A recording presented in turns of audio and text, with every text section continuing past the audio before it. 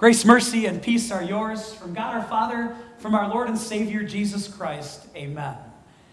As Vicar stated at the start of the sermon, we're beginning a new sermon series that will take us for the next 3 weeks through a series we're entitling Christ in Calamity.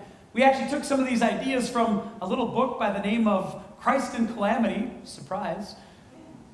But the author is a Lutheran pastor, Harold Senkbeil, who does a wonderful job of just focusing our attention in the middle of some difficult times that we live through, focusing our attention on our Savior Jesus. And today we'll talk about the fact that Christ is our comfort. All right, I'm going to need some participation from you today to tell me where you're at in these things. So you've had a bad day, maybe a bad week, maybe a bad month. What do you do to kind of help yourself, give yourself a little comfort, try to find some peace in the middle of life? How many of you are exercise people? You go out and take a walk or maybe a jog or work out a little bit? Okay, quite a few of those. All right? Nap? Anybody just like to lay down on the couch and take a nap? Yep, me too. That's a good one. How about foodies, like ice cream, other favorite foods? Yeah, get a little comfort from that, of course.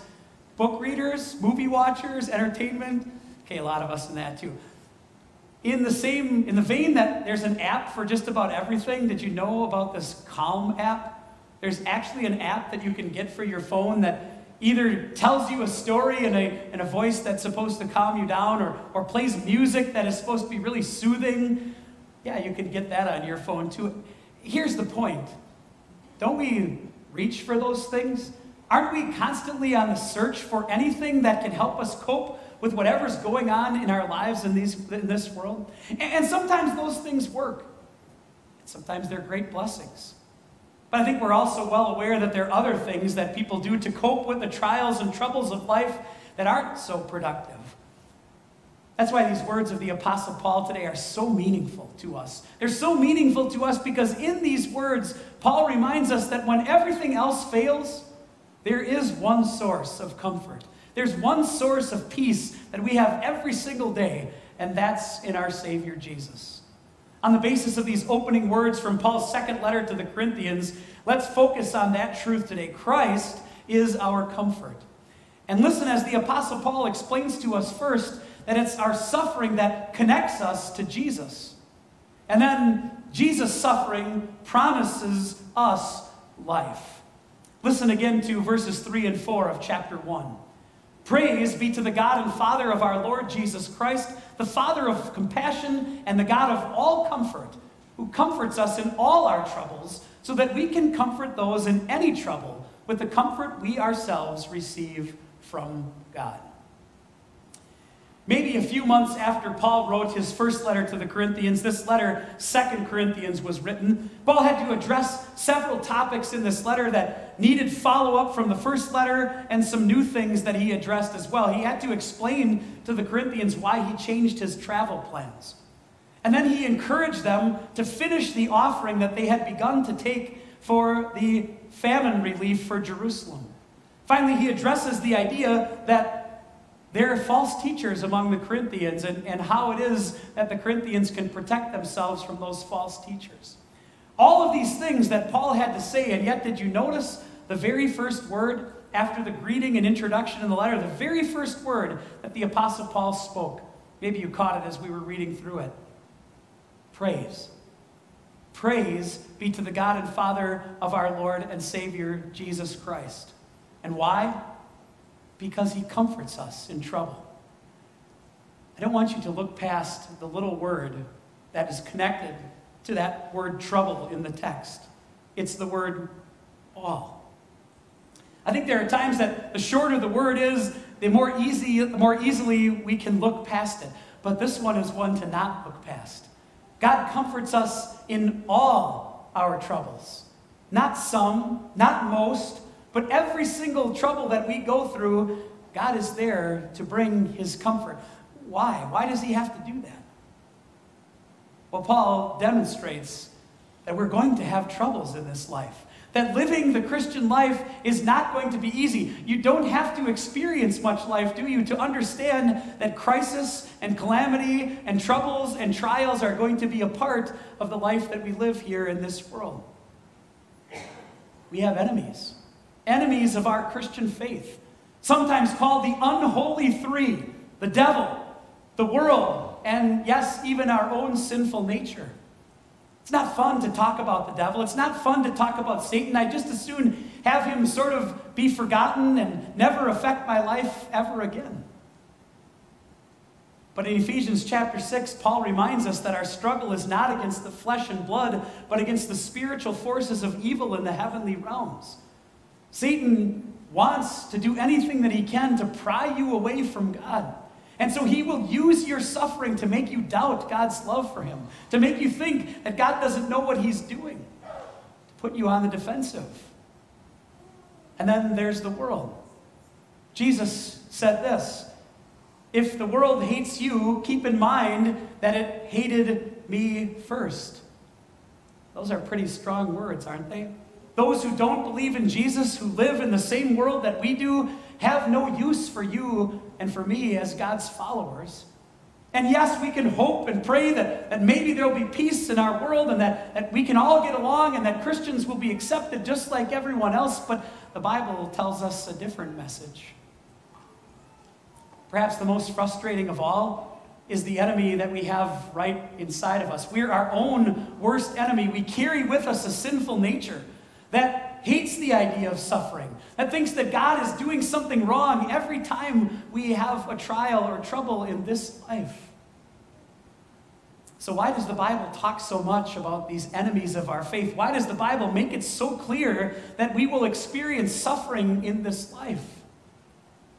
You see what Paul and our Heavenly Father are trying to do? Direct our attention away from ourselves and back to Jesus. Jesus, the one who already suffered in our place. That's our comfort. We have a Savior who defeated sin, death, and the devil in our place. We have a Savior who left his tomb empty and promises us an eternal future with him. Paul explains a little further in verse 5. For just as we share abundantly in the sufferings of Christ, so also our comfort abounds through Christ. Those are difficult words to hear at first, aren't they? That we share abundantly in the sufferings of Christ. Wouldn't we rather have had Paul write something to the effect of, maybe we'll suffer a little bit, or occasionally? But he uses the word abundantly. It fits, doesn't it, with exactly what Jesus said? That if anyone would come after him, he must deny himself, take up his cross, and follow Jesus. Those are not easy words to hear because we know what happened on Jesus' cross.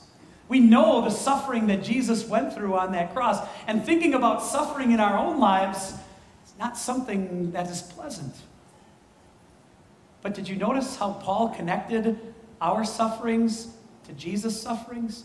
That we share in Jesus' sufferings? The whole reason that you and I suffer demonstrates to us that we're on the right track. Because those enemies of our faith want to come after us because of that faith. That's our connection to Jesus and his suffering. That's what connects us to Christ, is the idea that through faith, we belong to him. And because we belong to him, the enemies want to do anything they can to separate us. Nothing can separate us from the love of God that is in Christ Jesus our Lord. If you get a chance this week, I'd love for you to read Acts chapter 5. It's an amazing story about the apostles after Jesus' ascension into heaven and after Pentecost, the boldness with which they preached. After being told by the Jewish ruling council, the Sanhedrin, to never preach in Jesus' name again, do you know what they did? They went right back out into the temple area and began preaching, in complete defiance of what the Sanhedrin said, because, as they explained to the Sanhedrin, we must obey God rather than men. You might even remember that the Sanhedrin ultimately decided to let them go because they didn't want to cause more trouble. But before they left, they had them flogged, whipped. In Jewish tradition, that would have been 39 lashes, 40 minus 1. You know the attitude of the apostles when they left the Sanhedrin that day? They were overjoyed because they had been counted worthy of suffering for the name of Jesus. Isn't that an amazing attitude? But in case you missed it, Paul didn't only say that our sufferings would be abundant, he also mentioned that our comfort abounds because of Jesus. Isn't that an amazing thing to think about as well? What brings you and me comfort isn't that we can live a life in this world that's completely free of troubles and trials, but that we already have an answer for those trials. Our Savior Jesus, who promises us that whatever we go through in this life will be long forgotten when we get to heaven. Our present sufferings are not worth comparing to the glory that will be revealed in us. And it's those sufferings that connect us to Jesus, who went all the way to the cross to win forgiveness for you and me and a place with him forever in heaven. You probably didn't come to church this morning thinking, I really hope Pastor talks about suffering today. That'll be my favorite sermon ever. But this is important for us as Christians to grasp. It's important for us to understand this biblical truth because it's too easy for us to believe that if God really loved us, then he would keep all trouble away from us. If God was really the powerful God that he says he is, then nothing bad would ever happen to me in this life. And I think you're aware that there are people in Christian circles who preach that very message. Sometimes called the prosperity gospel. It's this idea that once you follow Jesus, nothing bad will ever happen to you in your life. I think you know that the Bible doesn't speak that way. In fact, the Bible speaks in the exact opposite way. The symbol of the Christian life is a cross. It's not a couch. It's not a lazy boy recliner. God nowhere in Scripture promises us that this life, living in this sinful world, is going to be full of roses and rainbows and unicorns and everything good that we've ever wanted. What God does is he points us away from the sufferings of this life to the cross of Jesus, which promises us the life that is to come. While our sufferings connect us with Jesus, it's Jesus' sufferings that provide life for us. Listen to Paul go on in verses 6 and 7. If we are distressed, it is for your comfort and salvation. If we are comforted, it is for your comfort, which produces in you patient endurance of the same sufferings we suffer. And our hope for you is firm, because we know that just as you share in our sufferings, so also you share in our comfort. The Apostle Paul is describing his present reality, his situation, what was actually happening to him. If you would page forward in 2 Corinthians and go to chapter 11, you would see all of the things that Paul described that he went through for the sake of preaching the gospel. But that suffering of Paul was for the benefit of the Corinthians. How? Because he suffered to bring them the gospel. And as he brought them the gospel and passed along to them the good news of their salvation in Jesus, they were comforted. Paul says, if we are comforted, then we can pass that comfort along to you as well. But Paul wanted the Corinthians to stand on what he wants you and me to stand on, what God wants for you today, even as you hear about suffering in this life, is the foundation of a firm hope, the foundation of something that cannot be rattled, the foundation of Jesus on which we stand. You see, Paul didn't comfort the Corinthians by telling them, tomorrow is another day, it'll all be better. He didn't say, all your troubles are going to go away. He didn't say anything that was a platitude or made them feel better. He simply pointed them to Jesus. Their comfort came from the fact that those enemies of our faith, the devil, the world, our own sinful nature, have already been defeated. When Jesus walked out of the tomb victorious, he guaranteed you and me that a place with him in heaven is secured forever. Those defeated enemies cannot stand in our way. Whatever roadblocks they try to put up to our faith, Jesus has already knocked them down. He's already taken them out as he leads us home to our heaven with him. It's amazing that in these 5 verses, verses 3 through 7 of that first chapter of 2 Corinthians, the Apostle Paul uses the same word 9 different times. Each time in the English it was translated as the word comfort. In the original Greek, the word is parakaleo. It's a compound word. Kaleo means to call, and para means alongside. That word can be translated in different ways. It can mean to urge, or to encourage, or to comfort, or to advocate for someone. Here's kind of the amazing thing. Jesus used this very term to describe the Holy Spirit in John chapter 14 and 15. He called the Holy Spirit our advocate, or our paraclete, the one who's called alongside of us. Isn't that a beautiful picture? As you and I suffer in this world, as we face the troubles and the calamities and the trials of this life, we're never alone. Because called right alongside of us to comfort us in that trouble is the Holy Spirit, our Savior, our God, who leads us through this life to our home with Him in heaven. Kind of glossed a little bit over the second half of verse 4 as we were reading through the text before, and I want to come back to it now because it's amazing what God says. He comforts us in all of our troubles so that we in turn can comfort those who are in any trouble with the comfort we've already received from God. That little circle that I put on the board, the idea that God comforts us so that we can bring comfort to others, is a beautiful picture. And I think it explains a lot of the why that we sometimes have. Why do we suffer? Why do bad things happen to us in this life? Well, at least one answer that Scripture gives is simply this. As God comforts you in your troubles, you can then turn around and comfort others. Have you ever considered that when God brings you through a trial yourself, that gives you the ability to say to someone else, the Lord is with you. He's been called alongside of you to help you through your troubles too. Think of the beauty of this. Jesus knows what you're going through. He knows because He was here on this earth, living in our place. The writer to the Hebrews says it this way, in Jesus we have one who was tempted in every way just as we are, yet He was without sin.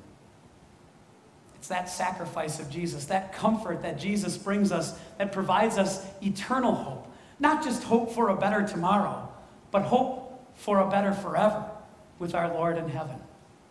Here's how David spoke of it in Psalm 103. As a father has compassion on his children, so the Lord has compassion on those who fear Him.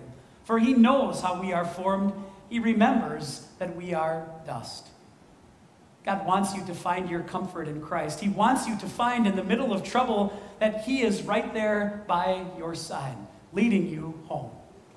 Some takeaways from our sermon today. Number one, we are prepared for the enemies of our faith bringing calamity into our lives. Jesus told us it would be so. In this world you will have troubles, Jesus said. Number two, our sufferings connect us and direct us to Jesus, who suffered for us. You know how John 16:33 goes on? After Jesus says, in this world you'll have trouble, He says this, take heart, I have overcome the world. Finally, number three, Jesus encourages us with His promises of forgiveness and eternal life so that we can encourage others. God doesn't want the comfort that He brings you through His Word, through His Son, Jesus, your Savior, to be a dead end. He wants it to fill you with comfort so that you in turn can comfort others. I know it's hard to carry crosses in this life. I know it isn't pleasant to talk about suffering and pain and sorrow. But we know God has a purpose even in the midst of our suffering. There's a story that circulates about the cross room. Maybe you've heard it before. Young man is kind of at the end of his rope. He feels like his cross is just much too heavy to bear, and so he pours out his soul in prayer to the Heavenly Father. I need you to take this cross from me.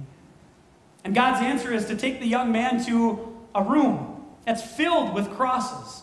And as He brings the young man into the room, He says, drop your cross and pick whichever other cross from this room that you would like to carry. And the young man walks through the room and he sees crosses so tall that he can't even see the top of them. He sees thick, heavy crosses in the room, and as he's searching, he can't really seem to find one that he wants until he glances back into the corner and sees a nice, small little cross that he'd like to carry. And he asks the Lord, I'll take that one. To which the Lord answers, that's the one you came in with. See, the crosses that we have to bear in this life, God knows. He's there for you. He's strengthening you to carry those crosses, and He has a place that's even better for you than anything this life can offer. It's all promised to you through Jesus. We know that yes, our sufferings connect us to Christ, but even more, it's Jesus' cross. It's Jesus' suffering that wins for us a life with him forever in the perfect joy of heaven.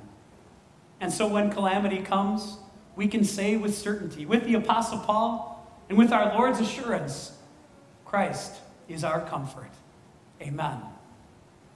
Peace of God, which passes all understanding, will guard and keep your hearts and minds in Christ Jesus. Amen.